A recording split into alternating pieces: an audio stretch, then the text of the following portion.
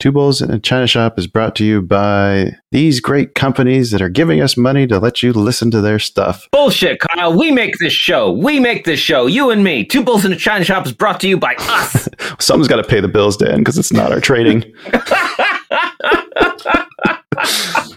All right, roll them. You are listening to an entertainment program put together by a company called Financial Ineptitude. Anything said on this show is not an endorsement or professional advice. Would you really want to tell a court of law you were suing us because you thought taking financial advice from two idiots on a podcast put out by Financial Ineptitude was a good idea? Really? Clown hat smiley face.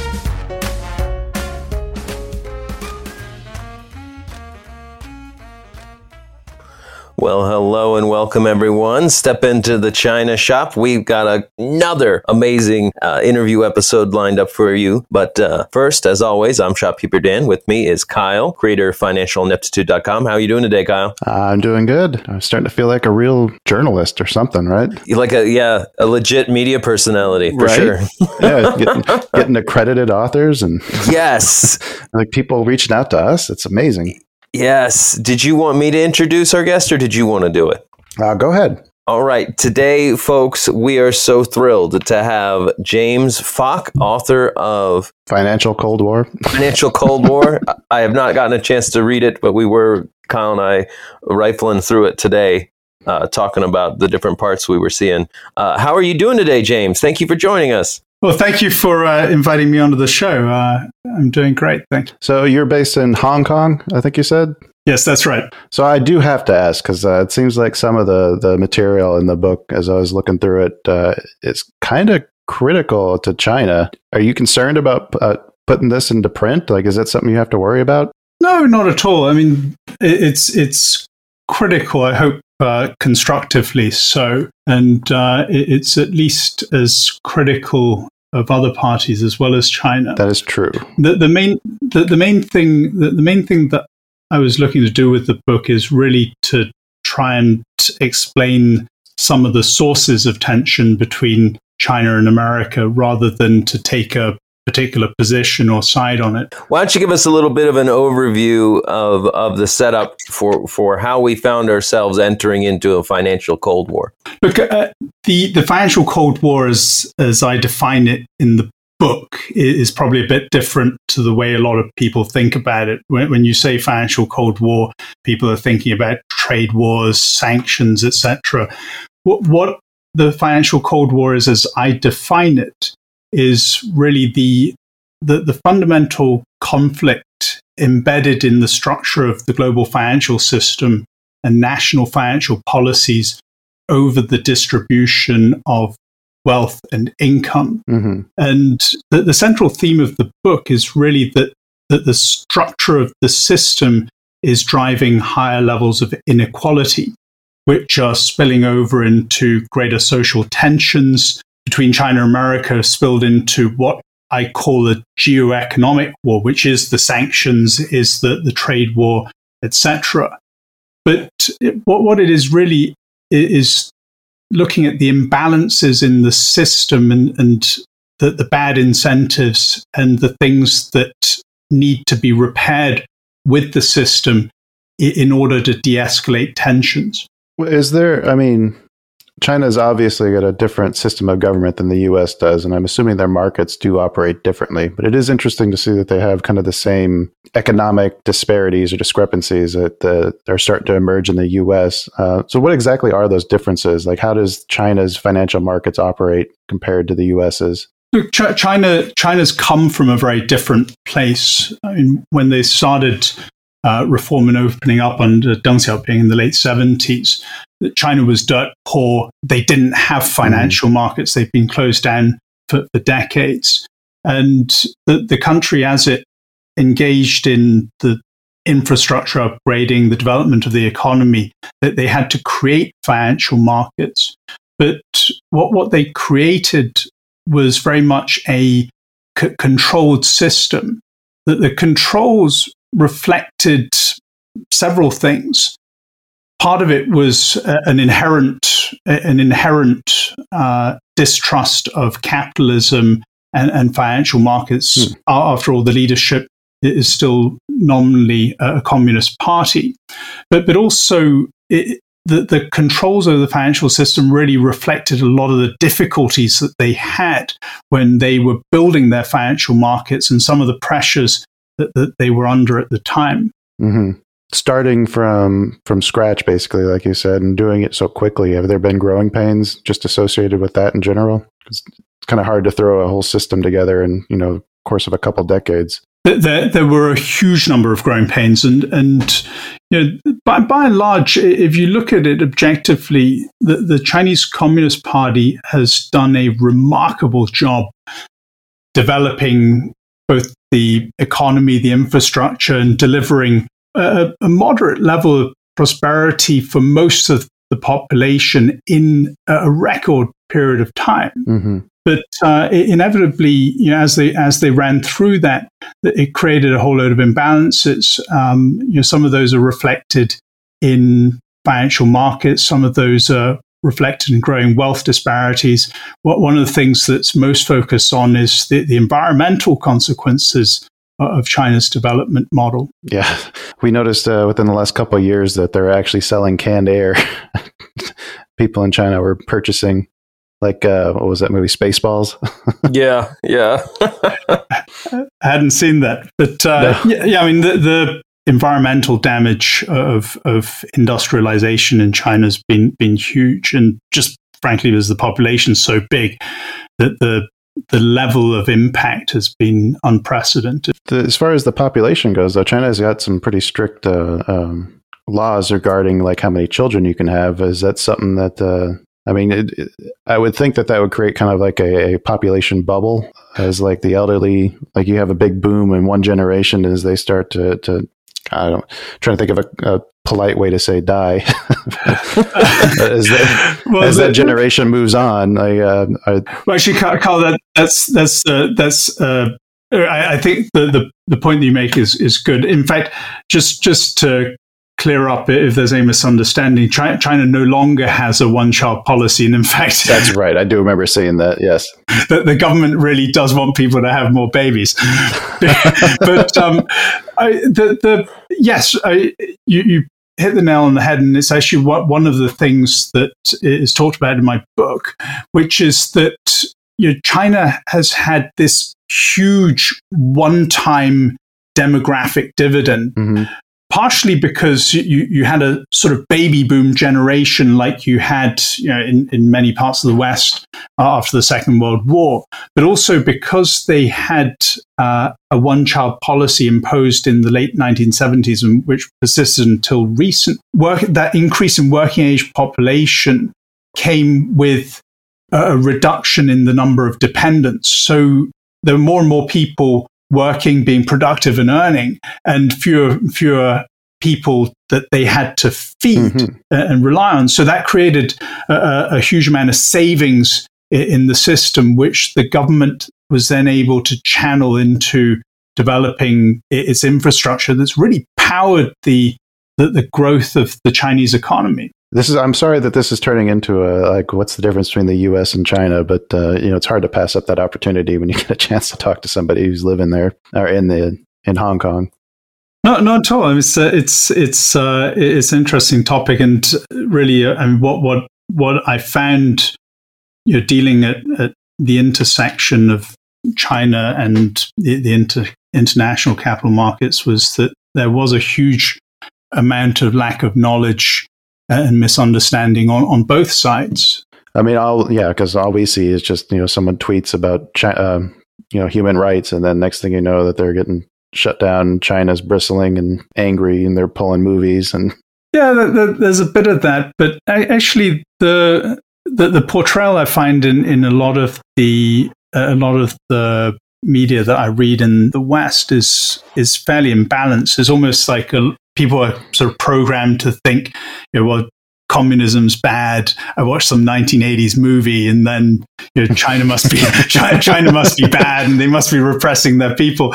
Actually, the reality is quite different. I mean, the vast majority of people in China, and I studied as an undergraduate in Beijing in the 1990s, so I've had a real close-up view of the changes. But for the vast majority of people, actually, they've done really well over the past 40 years, and they're richer, they're happier, they can feed themselves for a start. And so the portrayal that you get sometimes outside of China about a long-suffering people repressed by its government is a bit inaccurate. Okay, well, let's go ahead and move on from that then, and let's talk about some of the stuff that the book does cover. As far as what are you seeing as the major source of the tensions between the two countries, and then how are you proposing that can be negotiated? The fundamental point here is that rising inequalities in both countries are driving greater social tensions, and those social tensions are building up. And rather than addressing the sources of social tensions, what you've seen in both countries is that leaderships have tended to deflect the problems and blame outside forces for those. Whether it's in China, Trump saying that China's raping our people and stealing our jobs, or some of the things that are said. He did say that, didn't he? Yeah, he actually did. And equally, some of the things that are said in China, particularly you've seen this wolf warrior diplomacy that's been quite vocal in attacking America. I think a lot of that's been fairly unconstructive, because it is neither addressed the fundamental problems that are leading to these social tensions, and it's escalating tensions between the two countries that make it more and more difficult to de-escalate when you run into problems. So then what is the answer then? How do you tackle that kind of inequality? That's something that's systemic almost to the systems that basically the societies are founded upon. It's systemic insofar as the financial system and the structure of it have created those outcomes. There are many aspects to this, but one of the biggest lines of attack that I take in the book are really that the dollar-centric global monetary system that was put in place at the end of the Second World War, quite frankly, was a bad idea from the start, and it has been at the root of many problems around the world, not just between the US and China. And when you look at the dollar problem, I think there's a lot of a sense, both inside America and outside America, that actually this has been a huge privilege for America. In fact, there's a French finance minister which coined the term exorbitant privilege. But actually, the reality is that for most people in America today, that the dollar serving this global utility role for the rest of the world is not actually such a good thing, because it's actually one of the major drivers of a lot of the imbalances and a lot of the inequalities that you're seeing. And maybe if I can kind of explain a little bit about how that works. Yes, please.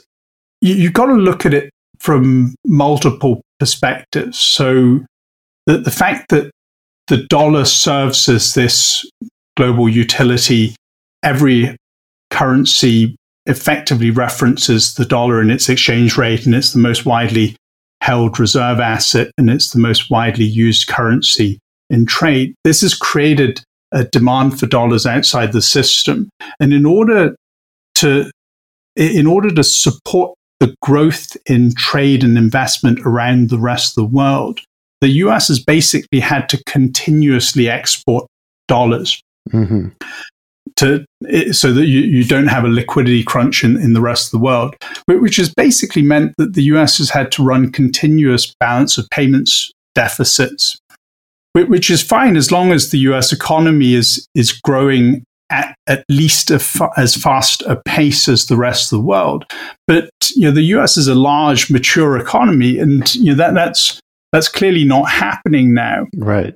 And so the dollar serving in this role has basically meant that US has had to go into ever higher levels of debt to be able to supply this liquidity to the rest of the world. Then if you take a look at it from the perspective of other countries, there's a sense in the US, and to some extent it's true, but it's not entirely fair, that a lot of these kind of emerging markets are pegging to the dollar. They're artificially holding their currencies down to steal US jobs. Well, the reality, if you look at it from their perspective, is that because most less developed countries, governments, and corporates have to borrow there's your dog. Yeah. Have to because most of the rest of the world's governments or less developed countries, governments and corporates have to borrow in US dollars. When you have periodic bouts of dollar volatility where their currencies fall sharply against the dollar, then it becomes more difficult to repay these debts. You have bankruptcies, you have corporate insolvencies, you have job losses, and a huge amount of economic misery wrought. And these sorts of emerging markets crises really persisted throughout the 1980s and 1990s. And it came to a point after the Asian financial crisis in the late 90s that emerging market governments started getting a little bit smarter about it, which was that they started building up reserves of dollars in order to insure themselves against those periodic bouts of currency volatility. So what that meant, when you look at it from the perspective of the US, then is that the dollar, which was already structurally overvalued, became even more structurally overvalued. So as these emerging markets were growing economically and increasing their level of productivity, the US currency, which should have been the pressure release valve, wasn't able to adjust to the higher level of productivity growth elsewhere as compared with the US. And US manufacturing exports became less and less competitive. Now, how this fell on you in US society really depends where you sit. So if you were a wealthy shareholder of a large US corporate that was able to take advantage of this and move production out to lower cost centers, then you did really well because the companies drove their costs down, they increased their profit margins, and your share price went up. But if you were a US manufacturing worker, it really wasn't so great for you because right. what you saw was essentially job losses, displacement, or at best wage stagnation. And what I argue here in the book is that if you look at it from the perspective of the majority of people in the US today, that the dollar system really isn't working for them. Man, feels like just go into class in economics school. Like, I didn't know this. I know. It's like I'm trying to. Sorry, I didn't mean to be boring. I didn't mean to be boring. No, it's not boring. You're blowing our minds.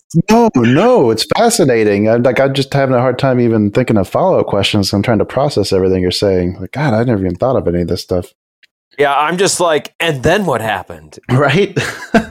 Well, and then, to maybe answer that and take it a step further. Look, I mean, the dollar system is clearly a big part of it, but the dollar's not the only problem in the structure of the global financial system. And as trade and investment has globalized, all countries have wanted to attract investment to them. Mm-hmm.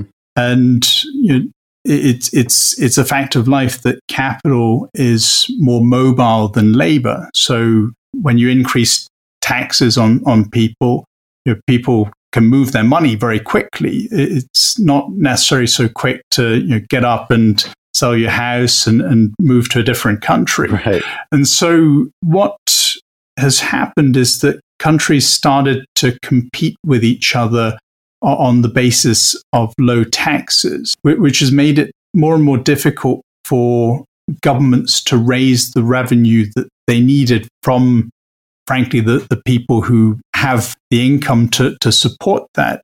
And so what you've seen around the world, as this global fiscal competition's taken place, is that you've had ever more illogical tax systems, at least from a perspective of social equity, which is that wealthy people have actually in many places paid far lower rates of taxation than your average middle class workers, because the taxes on their sources of income, which have tended to be more capital based, typically capital gains, exactly, have been much lower than the income taxes that you pay on your salary. Yeah, and that's something that I think was talked about in the latest election, wanting to try to do some kind of tax on assets, and I just don't know how that's going to work. The problem is really one that is very difficult for any country to solve on its own, because if you start taxing assets,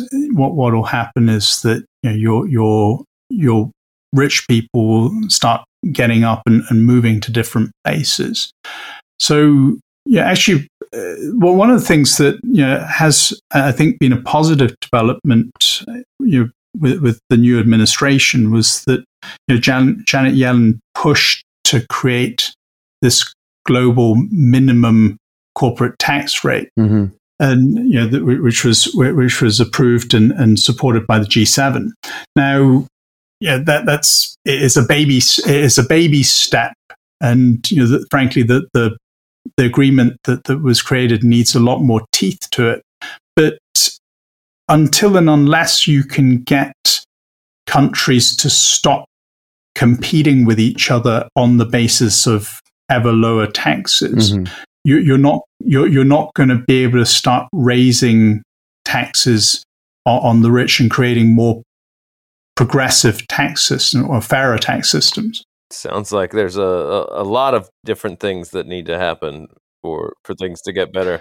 It's almost kind of depressing to hear all these things kind of laid out and like what needs to happen, and just thinking like, God, I don't like. Is there anybody working towards this?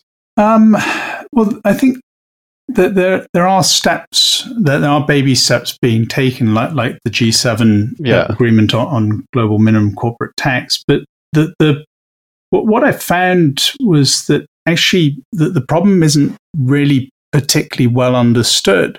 Most people in financial markets don't really have a good grasp of a lot of this stuff, and even top policymakers who are making financial policies that don't. They get the problems, but they don't have a granular enough understanding of the structure of the financial system to be able to design the sort of policies that might be able to effectively tackle these problems. I got to take a breath and process all this.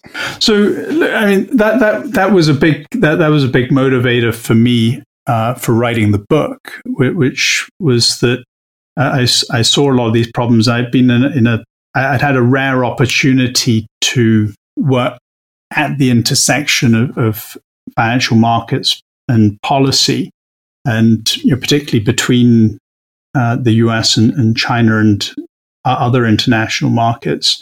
And I felt I was in a fairly rare position to be able to identify the problems and also be able to explain them and articulate them in a granular enough way for people to understand. So what do you do now? It says that you used to work at the Hong Kong Exchange. Are you a professor? No, you make a really good one. Not at all. No, I barely managed to get my undergraduate degree. So it's too much time spent in the college bar. But right. But no, I left the exchange in July, but.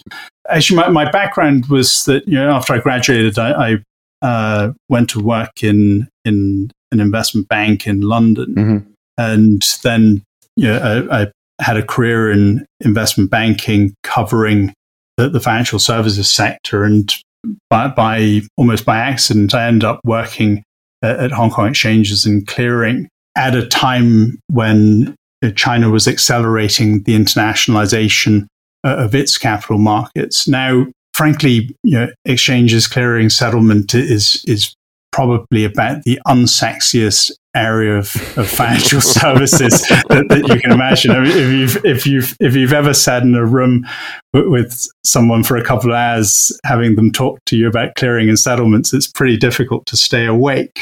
But what I found was that I started getting invited to breakfast with finance ministers, getting invited to consulates for lunch, and it sort of occurred to me that some of this stuff that I was dealing with might be quite important, and actually it is. It's critically important, mm-hmm. but it's also one of the areas that's really not very well understood.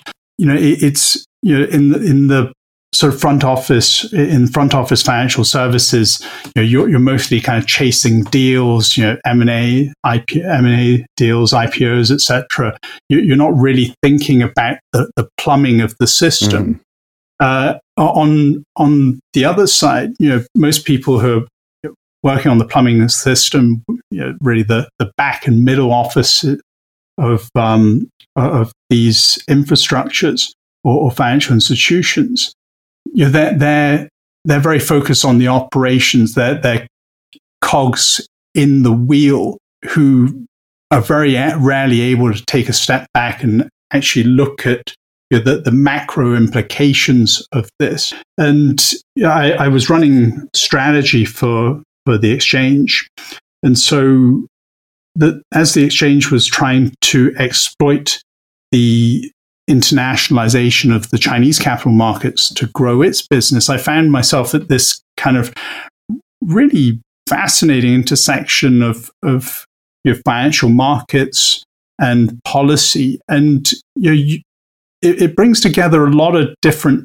disciplines, because you're looking not only at macroeconomics, you're looking at financial markets, you're looking at legal systems, you're looking at regulation, technology, and so forth. And they're really, what I found was that I can probably count on my hands and feet, that the number of people around the world who actually have the holistic macro top down and then granular bottom up understanding of the system. And actually even fewer of those are actually working in financial services themselves. Do you have any names that we can talk to? There are a few, but I mean, it's quite a wild array of people, because you've got people who are there are people who are macro focused who are sitting in the infrastructures that control the plumbing, but the types of people also who you kind of come across, the various people who are I guess in the sort of murkier parts of the murkier parts of the sort of political economic system, and it's fascinating. You said you just left in July. That was of 21? Yeah, that's right. So were you there when the whole fiasco with Luckin happened? Luckin? The coffee maker that... Luckin. Okay. Yeah, I was. I mean, it's like you have things like Enron in the US. I mean, right. There's always been a sort of steady stream of corporate scandals and frauds and so forth. But that led to, because I think there's the threat of delisting a lot of Chinese companies from the U.S. markets now at this point, unless they conform to the U.S. reporting standards. I thought that kind of all stemmed from the Luckin or collapse. It was one of the disclosure question has been an ongoing issue, and that was one of the catalysts. But the SEC has been pushing for better disclosure of audit papers and other things from Chinese companies. And I guess my question is, would that have actually prevented anything? Or would they have been just lied there too? Well, look, I mean, the reality is that you have corporate scandals all over the world. Oh, everywhere. Yeah, I'm not saying that China's more susceptible. Better disclosure definitely helps, but I don't think it's a silver bullet that's going to prevent corporate frauds and other misdeeds happening ever again. We just had a trial wrap up with Theranos that... Yes, I was following that a little bit. Yes, definitely not. Every country has their own. So what were some of the big things that China did that you would classify as being part of the Cold War?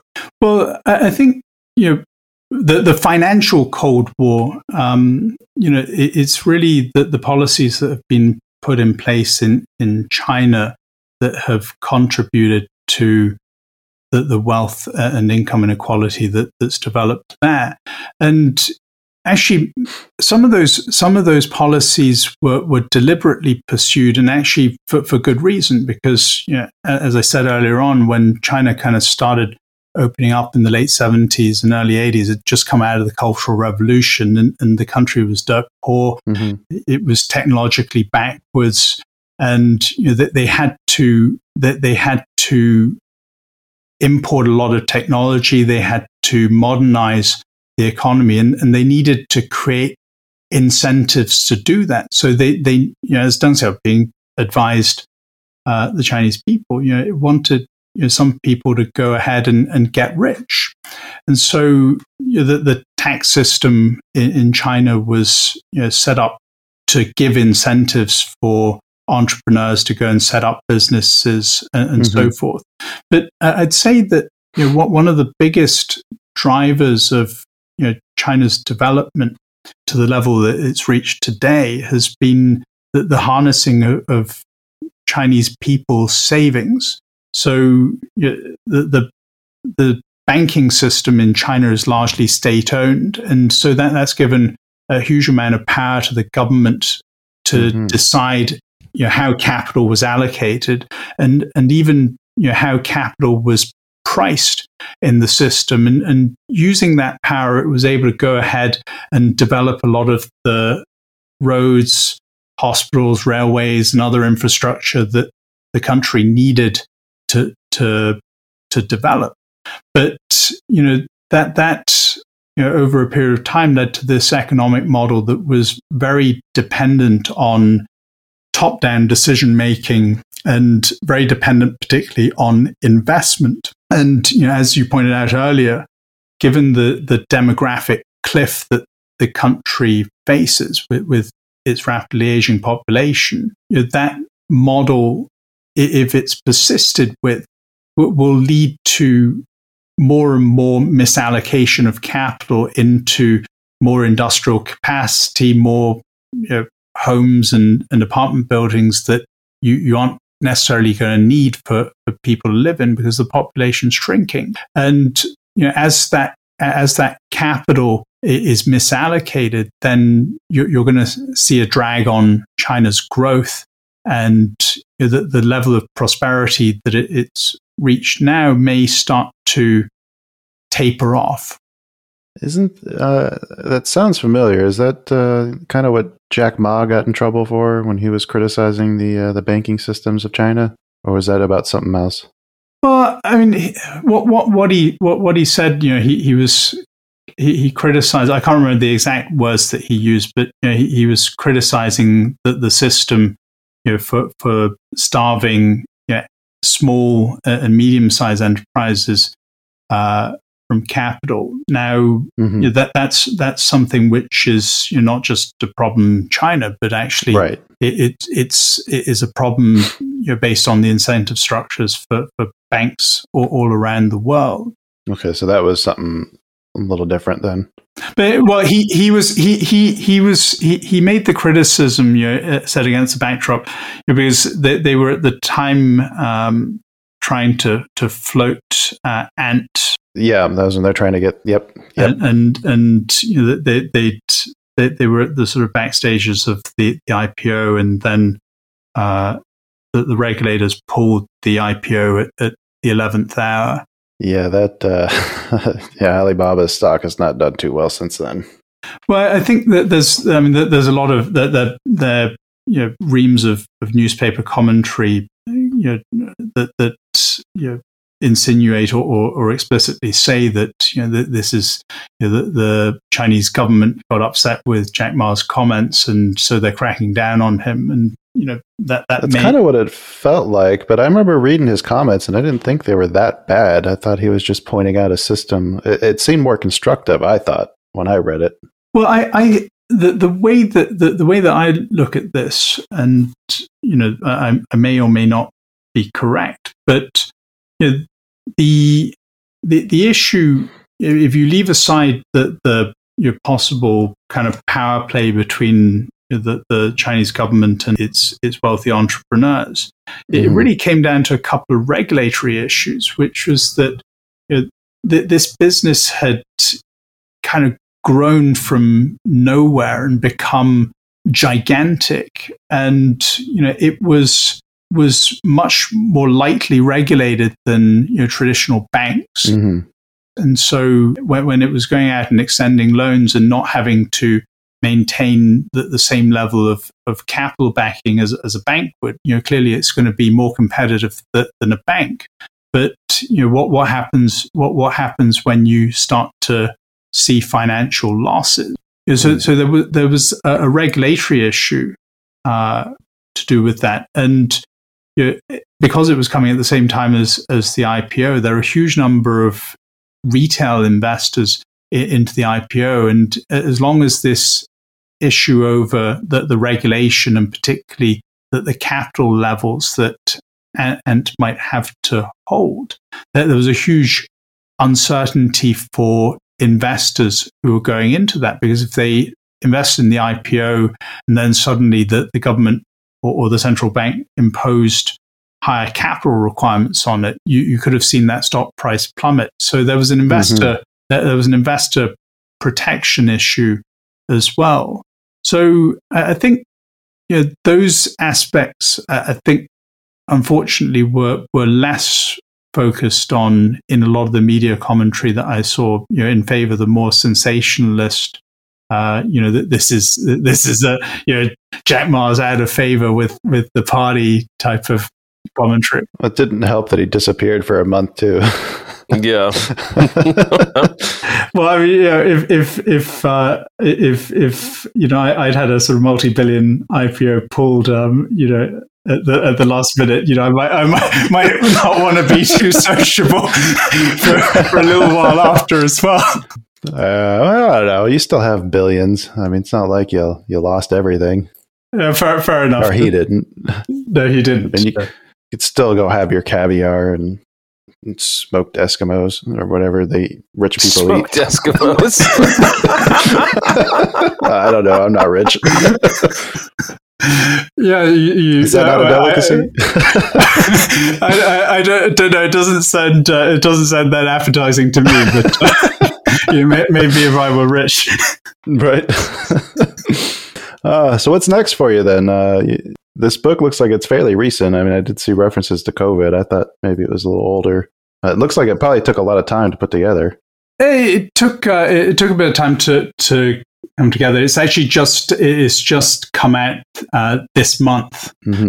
So I'm busy at the moment. I was slightly naive, frankly, writing the book, because I figured that you write a book and you hand it to the publisher, and then they would deal with everything, and you'd be done. No. I hadn't realized that that then there was all the kind of, well, you might have to go and sort of publicize and talk about your book to get people to buy it. So I'm spending a lot of time on that at the moment. But once I'm through that, I'll look at what's next. Probably try and get back into some sort of gainful employment again. Do you have any other projects that you're working on in the meantime, or is this has basically got all your focus? No. I've also I do a couple of non-executive things. One of which is with a digital asset custodian called Hex Trust here in Hong Kong. So there's what is that? It literally it provides kind of safekeeping and other collateral services for digital assets. So cryptocurrencies, stable coins, NFTs, and so forth.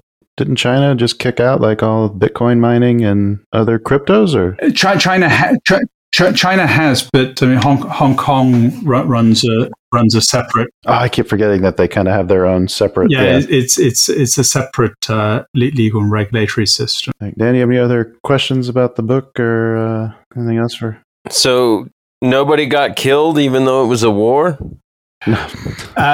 Well, not yet. But serious point though, and I think one of the things that I thought it was a really important topic for someone to write about.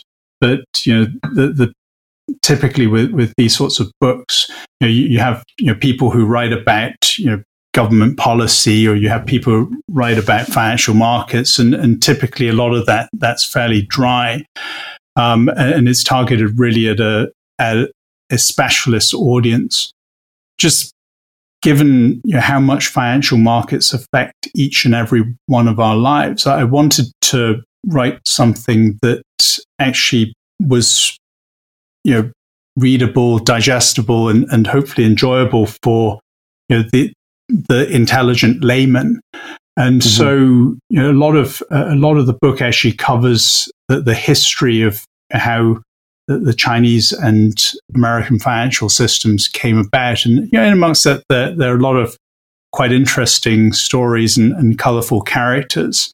I'm hoping that this arms people with the information that allows them to be more informed in the debates on these issues, but also to help them better hold their political leaders to account to deal with some of these issues.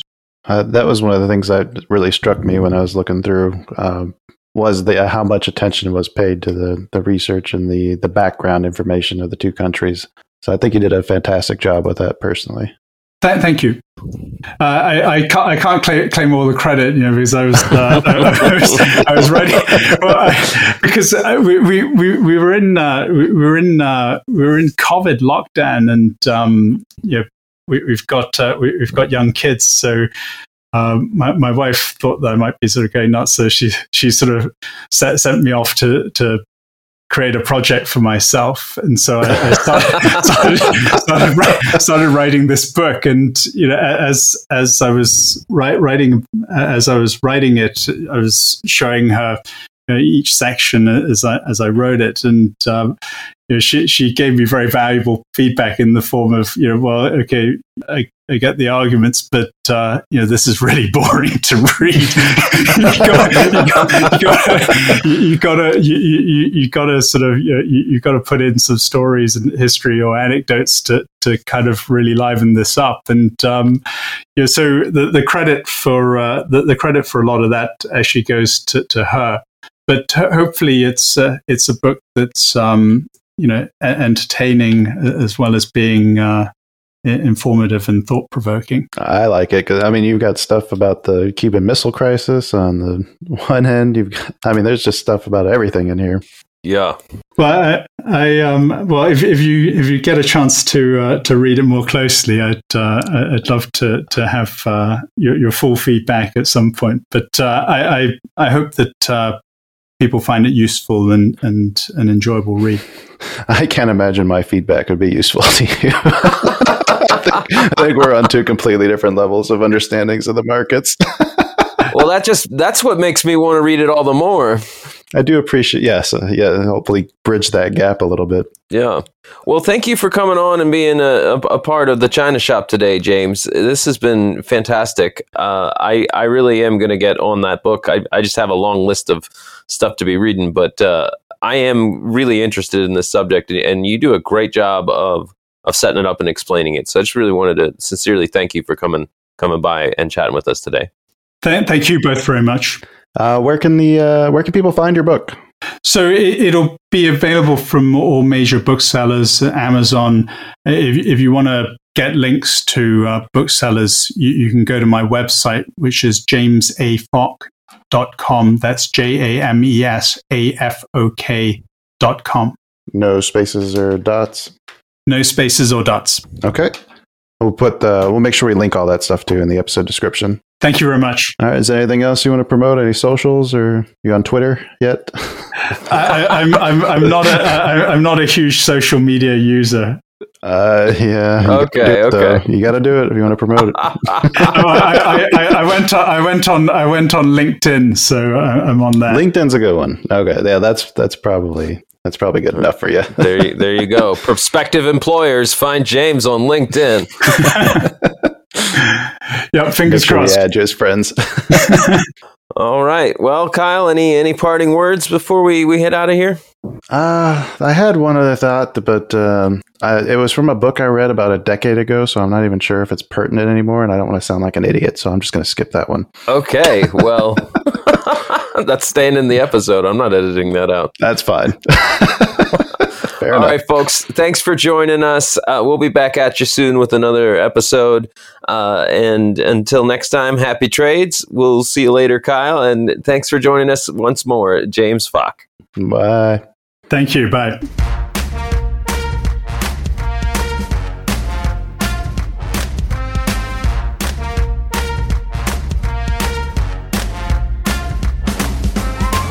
Two Bulls in a China Shop is an entertainment program, and all thoughts and opinions expressed in the show belong to the hosts and not of any company. They are not intended to provide specific advice or recommendations for any individual or on any specific security or investment product. It is only intended to provide entertainment about stocks in the financial industry of trading.